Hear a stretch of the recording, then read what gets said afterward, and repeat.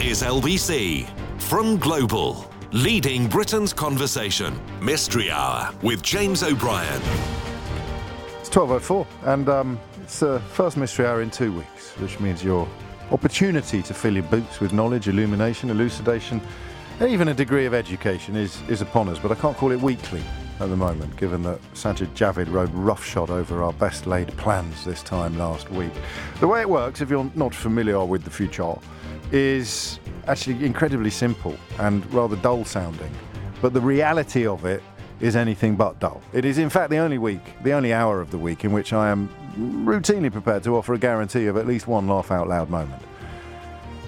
Yeah. All right, I guarantee one laugh out loud moment. 0345 6060 973 is the number you need if you have a question to which you are desperate to discover the answer. And that is pretty much it, actually. The way it works is not dissimilar to newspaper and magazine features, except this is live, immediate, and profoundly interactive. Try not to be boring, pot kettle. I generally, or certainly in the olden days, didn't like questions about motoring, although as I age, I find them possibly less dull than I used to do. You know the boring. If it's really, really obvious, then we've almost certainly done it to death before, and stroke, or a question to which you can't imagine anybody else being particularly interested in the answer. 0345 6060 973 is the number that you need. Vivek is in Slough to start us off. Vivek, question or answer? It's a question, James. Good afternoon. Hello. What is the difference between a concerto, a symphony, and a sonata? A sonata is it not just a piece for one piano? I don't know. That's why I'm asking. Oh, I thought you knew something, but not everything. No, I don't know anything. You're on the right show. I listen to a lot of classical music, and I thought a man of your calibre, yes. Yeah, it's an alcohol-free lager, isn't it? Something like that. Well, I don't know, mate. You're very kind to think I might. I could have a crack at a sonata because I just think of the sonatas what I know, and they're all piano solos. I think. I'm thinking of my Alfred Brendel is keeping me company on the journeys into work at the moment, and his Mozart sonatas are beautiful. But a concerto and a symphony, I don't know the difference. I shall find out for you. Thank you very much. No, it's a lovely question. Thank you, Vivek. 12:07 is the time. 0345 6060 973 is the number you need if you can explain the difference between a concerto, a symphony, and a sonata. And don't be put off if you think your question is a little bit weird. As long as it's interesting, we will almost certainly love it. James is in Shoreditch. James, question or answer? Question, please, James. Carry on. Do we feel the pain more when it's cold? Do we, or why do we? Well, I mean, what would you rather? Well, if I say do we, you'll just say yes and cut me off. Well, then you could say why do? Because no, I wouldn't cut you off. I'd never dream of doing something so brutal and so undeserved. What I mean is are we working from an established premise? I think we do. Right. Because I hit myself with a hammer recently. That was a bit silly. Did you vote for Brexit as well? Well, it makes a change from hitting it against a brick wall, doesn't it? I suppose so. It was in a cold room, and I thought that hurts more than I recognise what you describe. I think it hurts more when it's cold. But maybe, this is a nice question. It might be physiognomy, or it might be a trick of the mind. A trick of the mind, look into my eyes. It might not have anything. Cool. But it does. I recognise what you describe. Playing rugby in the cold was scarier than playing it on a nice warm autumn day. Exactly, yeah. Do you know, when I started playing rugby, James, have you got a minute? You might like this. For you, of course I have. When I started playing rugby, they used to have sheep and cows grazing on our pitches. I thought you could say bladders. No, I'm not that old.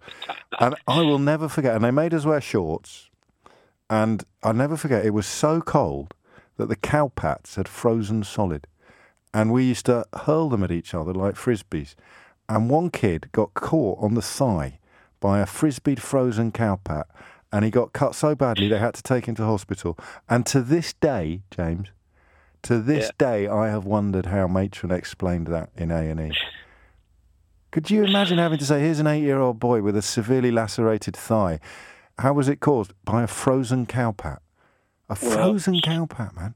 stranger things have happened. Well, yeah, our parents are paying thousands of pounds a term to send us to that school. I shall find out, but the reason I mention it is because I just associate that period of my life with pain. And the one teacher who used to shout at us whenever we got it isn't. It's only pain. It doesn't really hurt. Why do we feel the pain more in the cold? What is the difference between those three musical opuses? 12:09 is the time. Liam is in Oxford. Liam, question or answer? I've got a question, James. Carry on. When you stop to the end of the film and you see the credits roll, yes. Which I don't know if people do it anymore, but we used to do it. Stay there to the very end. But you see Best Boy. Best Boy, yes, you do. Yeah. What does Best Boy do? I like that. I think I know, but I'm not going to go definitive. I think it's a camera assistant or someone in charge of winding up the cables and stuff like that. But I'm not going to take that as a full answer. You're winging it. Well, gaffer as well. You used to get gaffer on there as well, didn't you? And key grip. Rostrum camera was always Ken Morse. You were like me. You used to love watching the credits, didn't you? Massive nerd. I don't know why. Why was that? And then very, very, very occasionally, if you stayed in the cinema, there'd be a little pleasant surprise at the end after the credits. At the end, yeah. Some little outtakes or so. I shall find out for you. What does the Best Boy do on a film set? 0345 606 0973. John's in Northwood. John, question or answer? Good morning, James. An answer. Carry on, John. It's the musical one. The difference between a concerto, a sonata, and a symphony. Oh, yes. A sonata is a piece that is typically played for one instrument, usually, but doesn't have to be the piano. Yes. So a famous example would be the Moonlight Sonata by Beethoven, which is very well known and extremely difficult at the end. Yes. There's a nice... It's got three movements in it, but basically it's a piece for one instrument, although it can be another instrument accompanied by the piano. You can have a sonata for violin and piano. Oh, okay. A symphony is a work composed for the whole orchestra. Right. With just the whole orchestra plays violins, timpani, strings, brass, everything. The whole shebang, the whole 9 yards. That may typically have three or more movements. Timpani. That's unfinished. Symphony only had two. Yeah. But it's a symphony because it's a work for the whole orchestra. Got you. A concerto is a piece for one instrument and accompanied by an orchestra. The Rachmaninoff No. 2 concerto for piano, that was used on the film Brief Encounter. It was also covered by Eric Carmen for the pop song All By Myself. That's an example of a piano concerto, but you could have concerto for flute and harp. So a concerto is a soloist plus orchestra, a symphony is orchestra, and a sonata is soloist or soloist plus accompanist. Plus a piano, but typically, but it's primarily the one instrument for a sonata, and the symphony is just the whole lot. You've nailed it, man. What are your qualifications? I'm a pianist. I'm studying for grade 6. I have also been a member of a choir, so I'm just lovely. keen musician. When did you start playing the piano? As a boy, then abandoned it for about 30-odd years, and then started it up again. I've always had a piano in the house. My late mum was a pianist and organist. Lovely. She died, but I kept the piano, and it's just one of those things you were going to get round to one day, and you actually did. Yeah, I just working at it because it's something I love doing. I love that. Yeah, well, it's due a round of applause as well. Good luck with your continuing studies.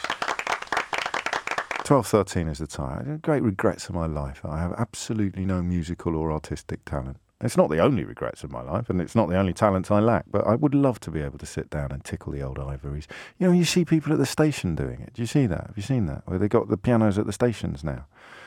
Oh, dear. I used to be... Oh, God, I told you a few times what a ridiculous child I was. I taught myself to play Take On Me by A-ha on the piano.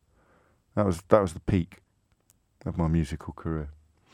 Ben's in Leeds. Ben, you better interrupt me because I've started talking gibberish again.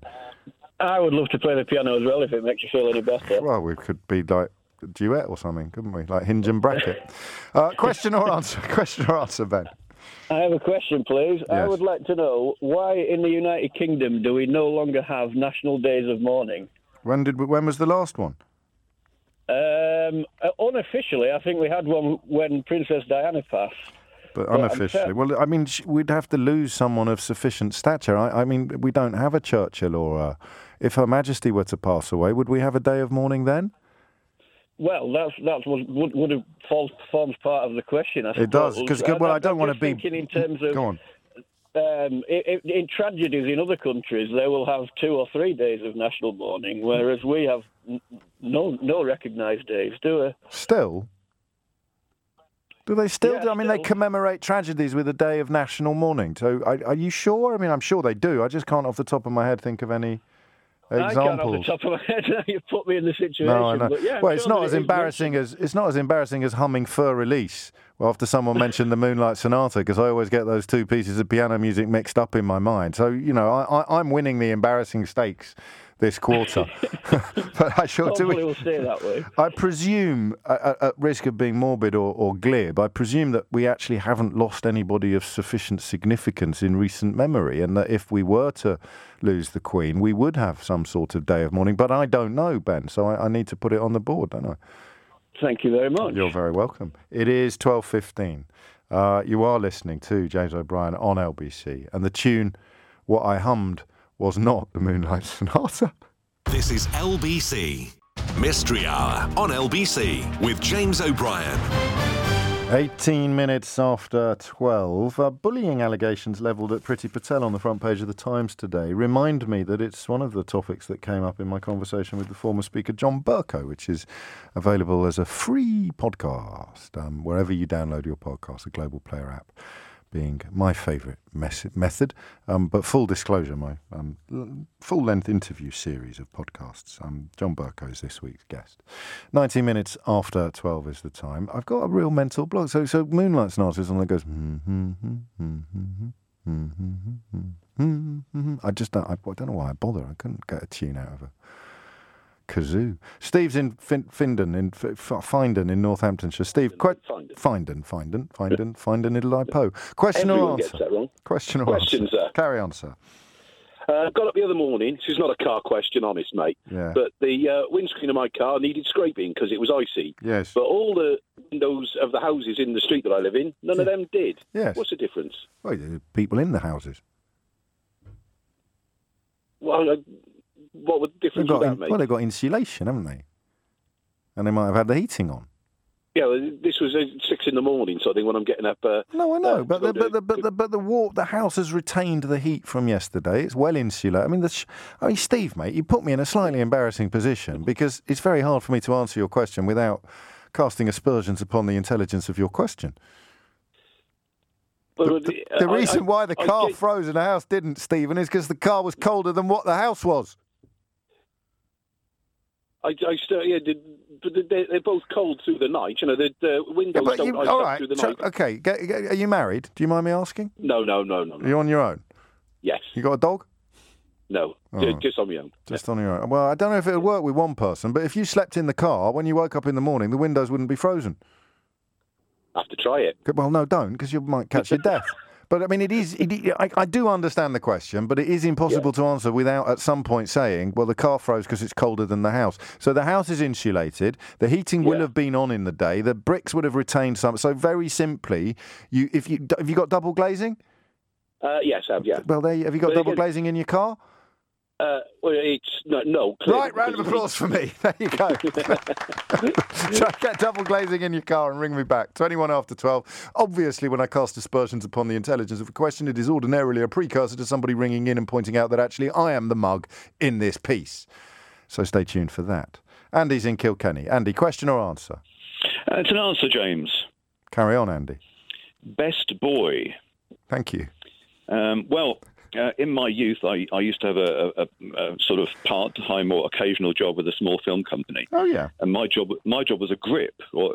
That's right. That's another one you see on the credits. Yeah. Isn't it? Well, I was a dolly grip, which means I was the boy who would push the camera along the track if there was a tracking shot. Oh yes, of course. Grips are people that to do with rigging and scenery and stuff like that. But the best boy is the gaffer's assistant. That's what I thought, but didn't say. Yeah, I mentioned the gaffer. The gaffer is the electrician, the chief electrician. So the best boy is the assistant to the chief electrician. Yes. Qualifications used to be a grip. used to be a grip. Round of applause for Andy. Beautifully Thank done. you very much. No, thank you very much. Shall we, what is it, 22 minutes after 12. Shall we take a musical interlude to remind ourselves of what the Moonlight Sonata actually sounds like after I managed to badly hum Fur Release instead? Okay.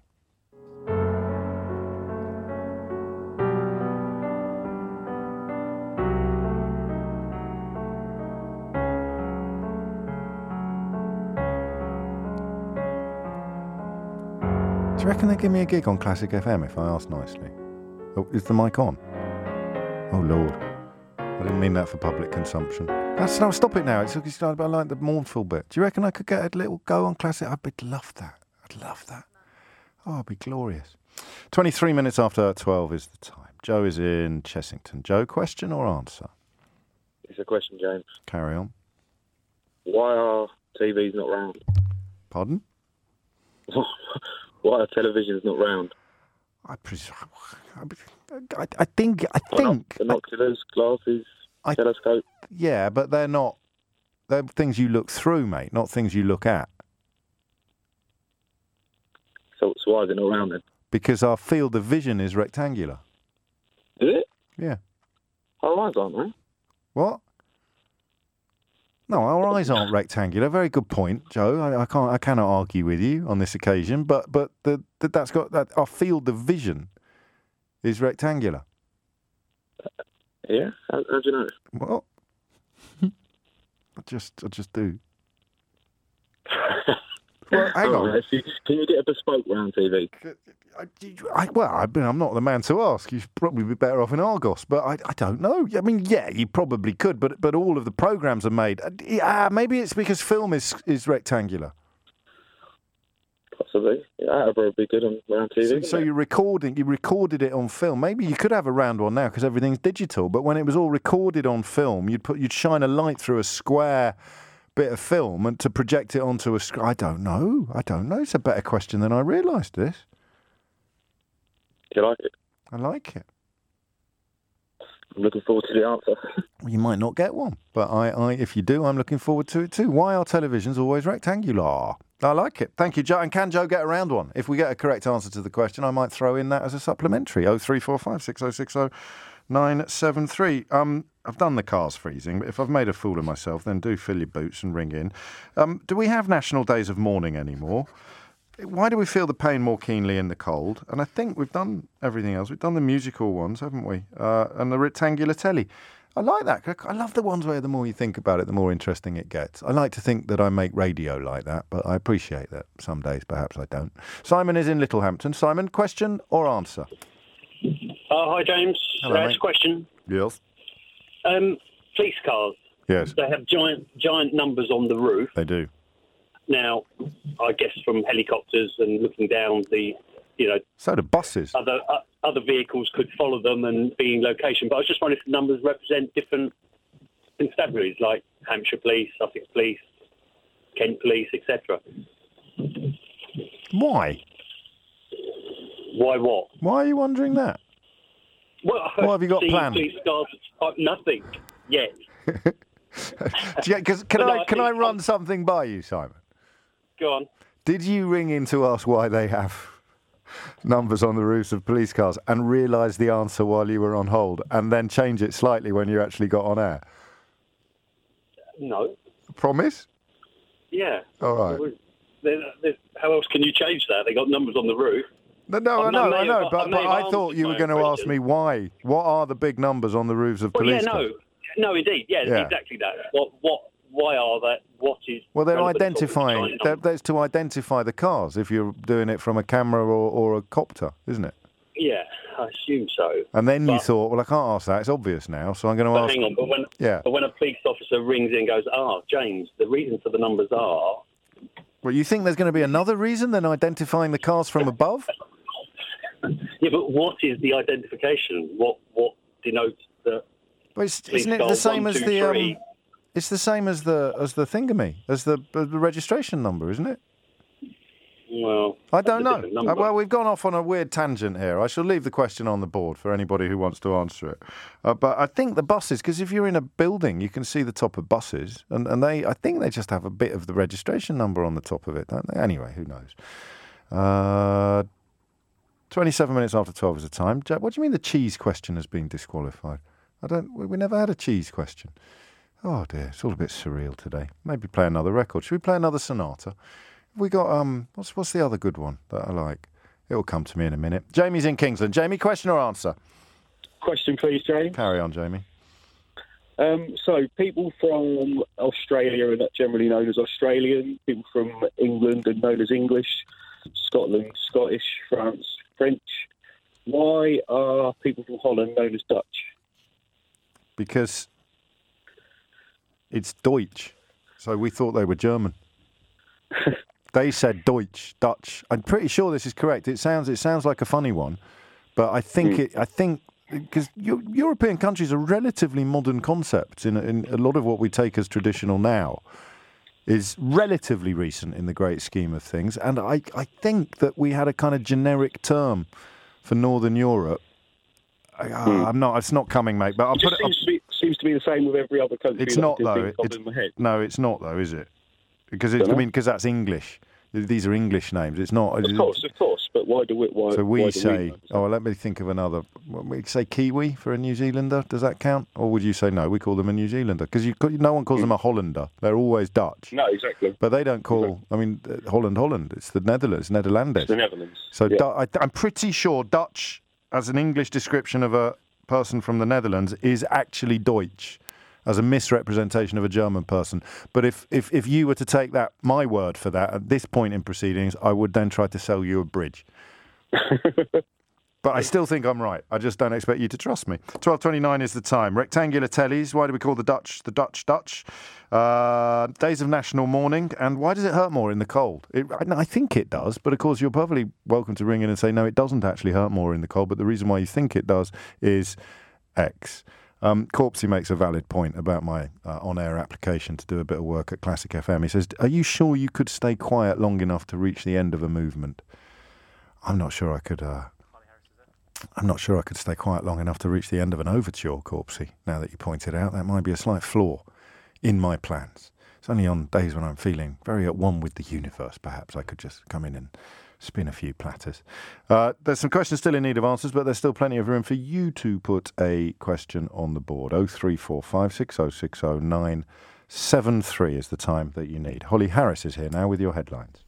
Mystery Hour with James O'Brien. This is LBC. 12:34 is the time. This one's got a funky beat.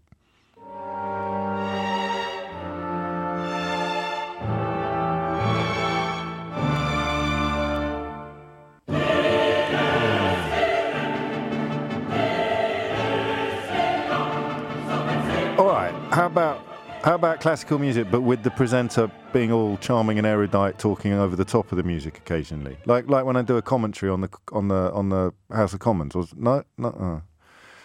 Yeah, I did just suggest live on air that I could improve Mozart's Requiem by talking over it. I think I need a new producer. We can't let this stuff go out live on air. You can't. I just 12:35 is the time. Jim's in Sheffield. Jim, can you introduce some maturity? Hello. Can you introduce some maturity to proceedings, please? Question or answer? I'll do. It's a question. Okay, carry on. Do pre-talking babies, i.e. in the sort of babbling phase, do they know what they're saying and what they're going to say, or is it just like a spasm, completely random? I don't quite understand the question. I mean, they make a noise for a specific reason sometimes, so they might be trying to tell you that they're hungry. Yeah. But I've got a 10-month-old, and I thought you might. Yeah, exactly. And she says all sorts of things, but I'm just wondering, is she conscious what she's saying, or is it just complete? Does she open her mouth? Well, I think the answer is yes and no. I appreciate that's not supremely satisfying, but sometimes she will be trying to articulate externally something that she understands internally, and sometimes she will just be burbling. Right. Does that answer your question?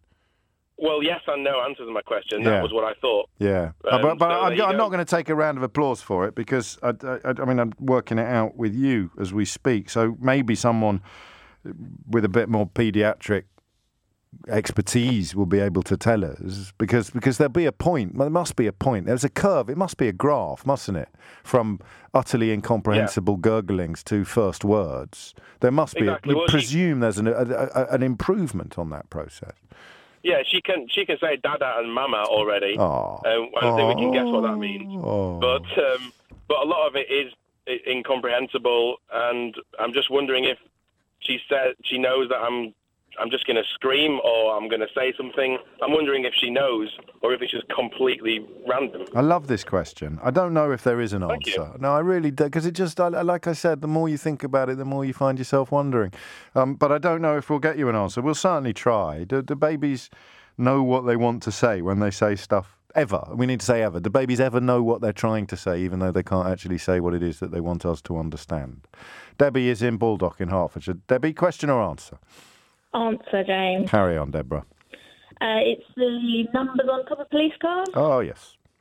It is what you thought it was. They basically say they're identifiable from the helicopter. Each number represents a force. Oh. So 41 would be Hertfordshire. So, that's what he wanted to know. So say 41, so and then you'll have another number to identify the car. Cross border. Yes. Then they can be tracked on the helicopter. But it doesn't just say 41. It says 41 and then a number, so I know what car it is. There's some letters. I don't know what the letters mean, but I know the number. The number is for the force. The letters, number, I think, reflect the registration plate. It might do. I don't know. No, nor do I. Doesn't matter. Qualifications? Qualifications? I used to work in the control room at Herts Police. What, taking the 999 calls or sending out? Yeah. Really? Both. Was it stressful? Not at the same time, obviously. No, yes, very. I can imagine. Very stressful. Another one of those jobs. When you run out of resources. Well, and you've got nobody to send. Yes. Well, I don't do it anymore. No, I was going to say it's another one of those jobs that we never give a thought to, but should. Anyway, here's a round of applause to make up for it. Thanks, Debbie. Melanie's in Canterbury. Question or answer, Melanie? Hello. Hello. There's a question. Yes. Where do birds go in a storm? Any port. Oh, come on. As in seabirds or... No. Garden birds. Well, they go and sit in a tree, don't they? Well, they don't. Do they not? Look up to the trees now. There's a storm blowing in Canterbury and there's no birds in trees now. Are you sure? I mean, yeah, actually... All right, yeah, okay. Where do birds go in a storm? Because they're not flying around and you don't think they're in trees. They're probably in a hedge. Possibly. Well, I'm trying to think logically and imagine that I'm a bird, which is not necessarily something you can do at the same time. But if you were a bird, you'd want to stay low and you'd want to stay hidden. So they're probably all in your hedge. Have you checked your hedge? Have you got a hedge? I've got a hedge. And go and give it a shake. See how many birds come out. Because you know what they say. A bird in the bush is worth two in the... a bird in the hand is worth two in the bush. That probably is relevant here as well. Could be, yeah. But I don't know. I shall find out for you. Where do all the birds go in a storm? Thank you, Melanie. 12:40 is the time. Anyone else got a blocked drain? So it drives me potty. I put half a litre of hydrogen peroxide down my blocked drain last night before bed. You can tell the family are away because I'm talking to you as if I haven't spoken to a human in 24 hours. I put half a litre of hydrogen peroxide down the drain last night and it hasn't shifted at all and I don't know what to do now because I can't put my hand in and start having a rummage because it's still full of hydrogen peroxide. So what am I going to do? It's an outside drain.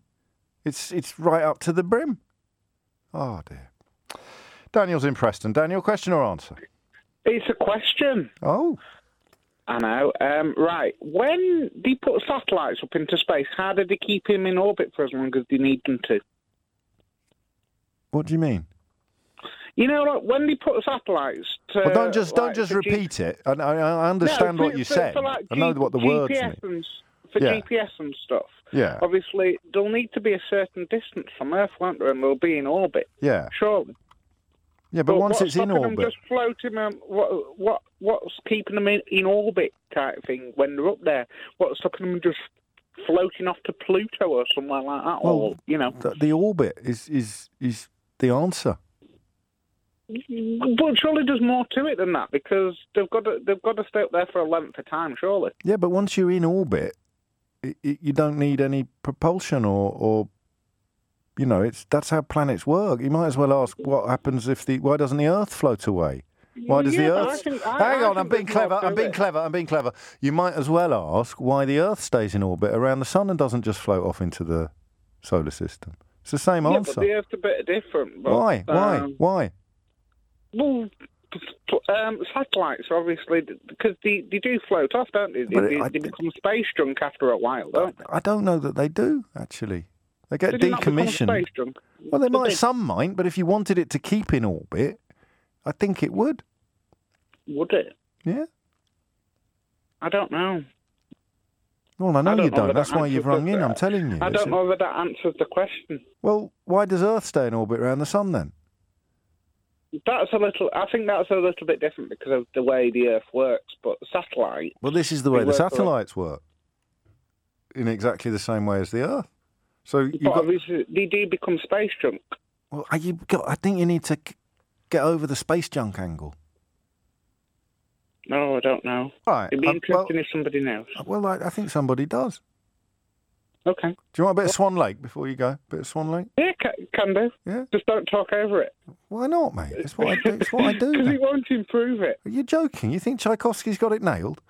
Excuse me, I used to do hospital radio. So... I take it back. On that stage. Well, do you want to introduce some Tchaikovsky then? Okay. Go on. Right, here's some Tchaikovsky on LBC.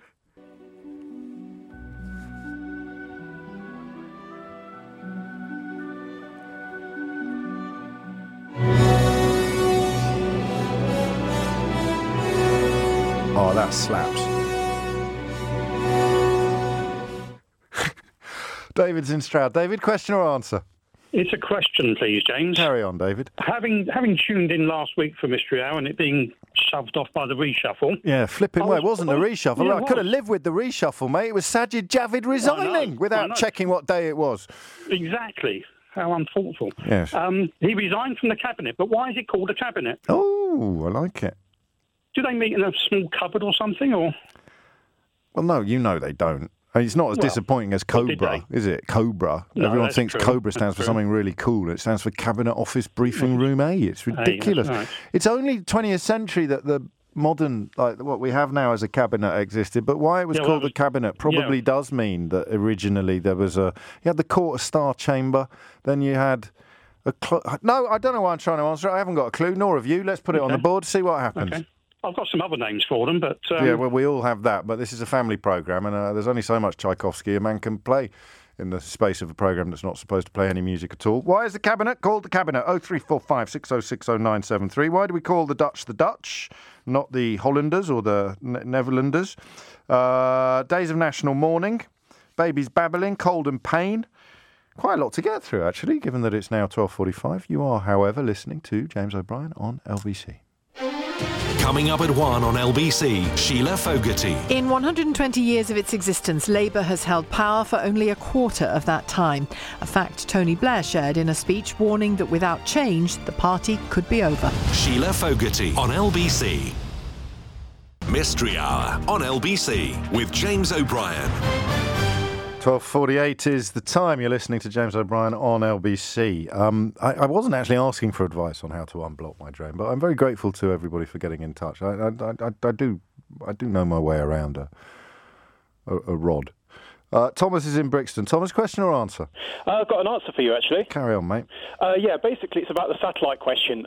You might be surprised to know, actually, that they actually do require some movement when they're actually in orbit to prevent them from falling out the sky. Ah. Yeah, basically, what they require is they actually have their own fuel supply, and they sort of using, I can't exactly remember how the mechanism works, but basically they have to sort of rotate using some sort of jet propulsion system. Okay.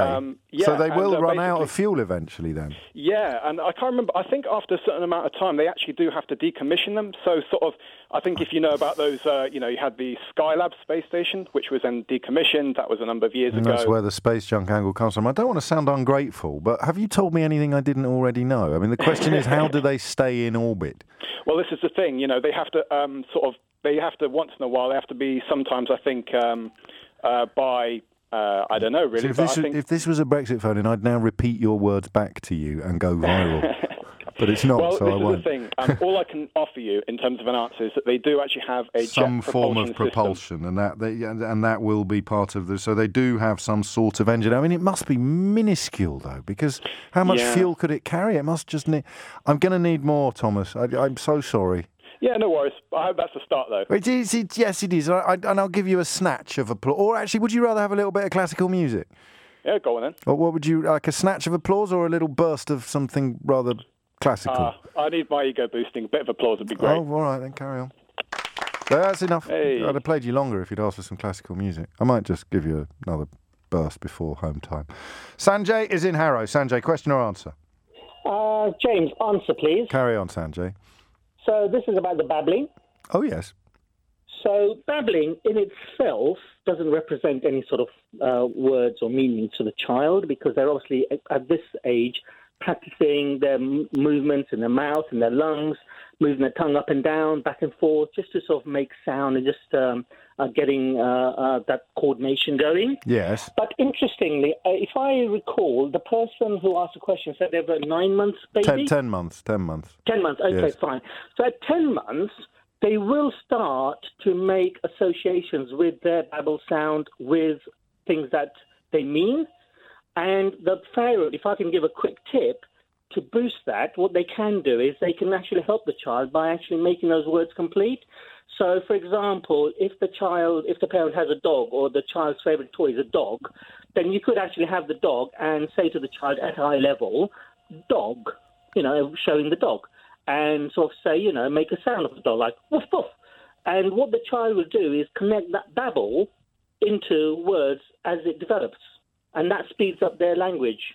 Okay, so the answer was yes and no. Sometimes they will be trying to articulate something specific, but for which they can't currently do, and other times they won't be. They'll just be making nice noises and revelling in the sort of agency of making sounds and noises and discovering things. Yeah, the only caveat I'll put there is it's age-related. So by the time they're 8 to 9 months, they will start to connect those babbles. So she is connecting her babbles, but prior to that, what are your qualifications, Sanjay? I'm a owner and a manager of a children's nursery in Harrow. Cool. Do you love your work?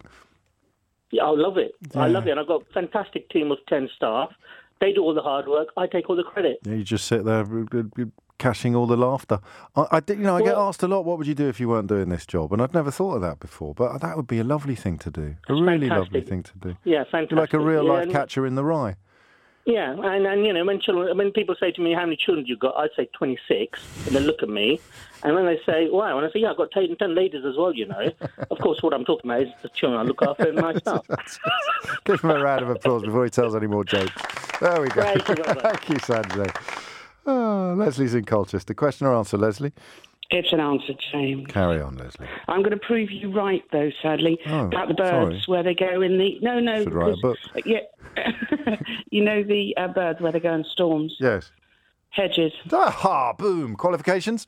Well, we were lucky enough to move down to the countryside about 2 years ago. And it's true enough, when the storms come, the birds all disappear. So we look over farmland. So I asked the farmer. And he told me, and he said, keep an eye out in the hedges when the storms come. Day before, they know the storms are coming. They go out, collect extra food, the birds, because they can tell it's coming. And they hunker down. And they hunker down in an evergreen hedge, which we've got. You can just see them if you look quietly. They're just all curled up in little balls in hedges. I love it. And that was logic, that was me employing Occam's razor and working out what was most likely to be the answer to a question that at first glance was Logical O'Brien. That's what they call me. That's what James Logical crying, if you please. Round of applause for Leslie, please. 12:53 is the time. Great work. I like that. What else have we got? Rectangular tellies. I've had a lovely answer from Danny John Jules on that. And hasn't my friend Ralph Little done well in Death in Paradise? Absolutely storming debut. I mention it because it's Thursday and Mrs. O'Brien's away, which means I'll be able to watch it properly tonight on normal telly and not have to watch it on catch-up when she's not in. So Danny John Jules is the reason why I mentioned that, of course, another star of Death in Paradise, who's come up with a theory on why televisions are rectangular, but I don't know that we're allowing theories, and you're not supposed to get in touch by text. Jeremy, it says here, is in his car. Jeremy, question or answer? Answer, James. Carry on, Jeremy. Regarding actually why TVs are rectangular. Yes. So there is a simple answer, and there is a longer answer. The simple answer is that because films are rectangular. Yes. And the TV has always been catching up with the cinema technology. Yes. So the further you go back, for example, the Charlie Chaplin's movie was square formats, for example, and the first TV sets were square. So it's to do with analog film, then? It's to do with the shape of film when it's going through a projector or a lens. Absolutely. So there's no reason... Sorry, carry on. No, the further back you go, because afterwards you have the aesthetic also. For the aesthetic gets into account, where a rectangular picture is able to show you more things. Of course, and now it's become so normal that, I mean, no one would even want a round television. That was a ridiculous Absolutely. question. And if you go back even further to the Victorian time, where you had magic lanterns, the pictures were round. They were round. You're absolutely right. What a beautiful answer. Qualifications? If you've seen the movie Cinema Paradiso, that's pretty much me with my grandfather. And I've been also studying cinema. Oh, are you serious? Oh, the producer's telling me to hurry up. I could talk to you for hours about that if you were a real-life cinema. Give him a round of applause for Jeremy. Producer's got no heart. There's romance there, man. Dylan's in Birmingham. Dylan, question or answer? Oh, is that me? Well, I don't know. Is your name Dylan? Oh, hello. No, it's not. Oh, well, then it can't be you. Are you in Birmingham? I am in Birmingham, yeah. Oh, no. What is your name? You got my name wrong. My name is Bilal. Bilal.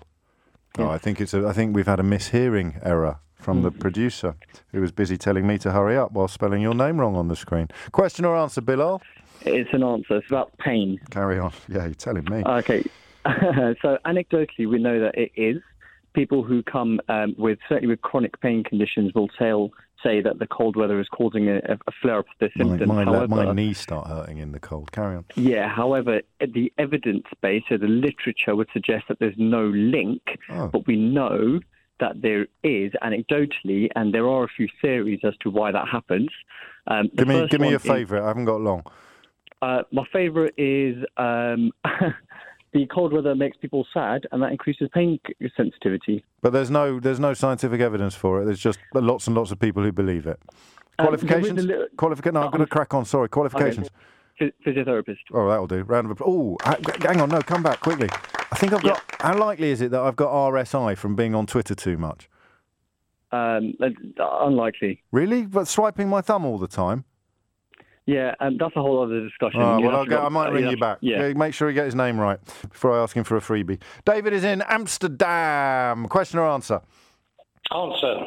Carry on. Question about Holland. I hope so. It was a term used from the 10th to the 17th century on a former region which consisted of South and North Holland. And then after the 17th century, Holland became a bigger trading nation and was formed the Republic of the Netherlands. Yeah, but why do we call them the Dutch? The Dutch. Yeah. It's funny, isn't it? So no, it's not your fault, David. You didn't put yourself through to the programme while telling the presenter to hurry up and not stop to have a lovely conversation. So you've rung in with absolutely no answer at all to the question about why we call the Dutch the Dutch. I beg your pardon. No, mate, it's absolutely not your fault. And the person whose fault it is will now be in the process of trying to blame somebody else. Ross is in Sheffield. Ross, question or answer? Answer. It's about why we call the cabinet the cabinet. Yes.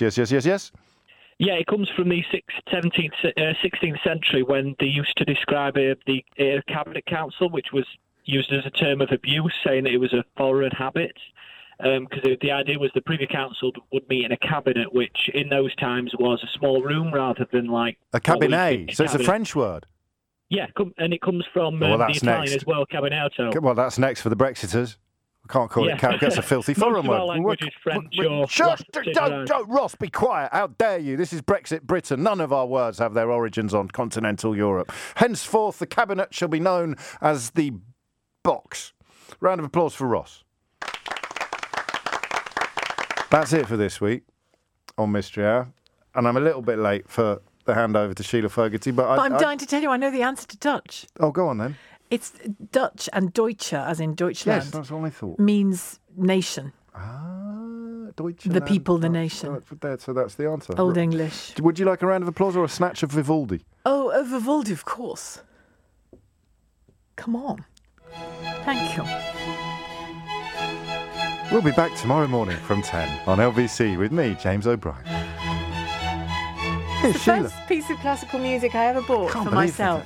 Classic FM. Four Seasons. I'll fight you for a slot on Classic FM. Carry on. They always have flowers in their window and everything, and we're just angry and gnarly and annoying. Yeah. Snacks. Thank you, James, very much. That's calmed me down. A lot of time and energy and column inches are expended on the threat strangers pose to us, but for women, the man we live with, husband, father, even colleague, Mr. O'Brien, is massively more likely to harm us. More of that after 3. Jeremy Corbyn is visiting flood victims, but where is the Prime Minister? I'm a staunch supporter of Boris Johnson, and I believe he's going to be a great man for the country. I really do, a great ambassador for England. Now, I've supported him. Come on, Boris, come and support me.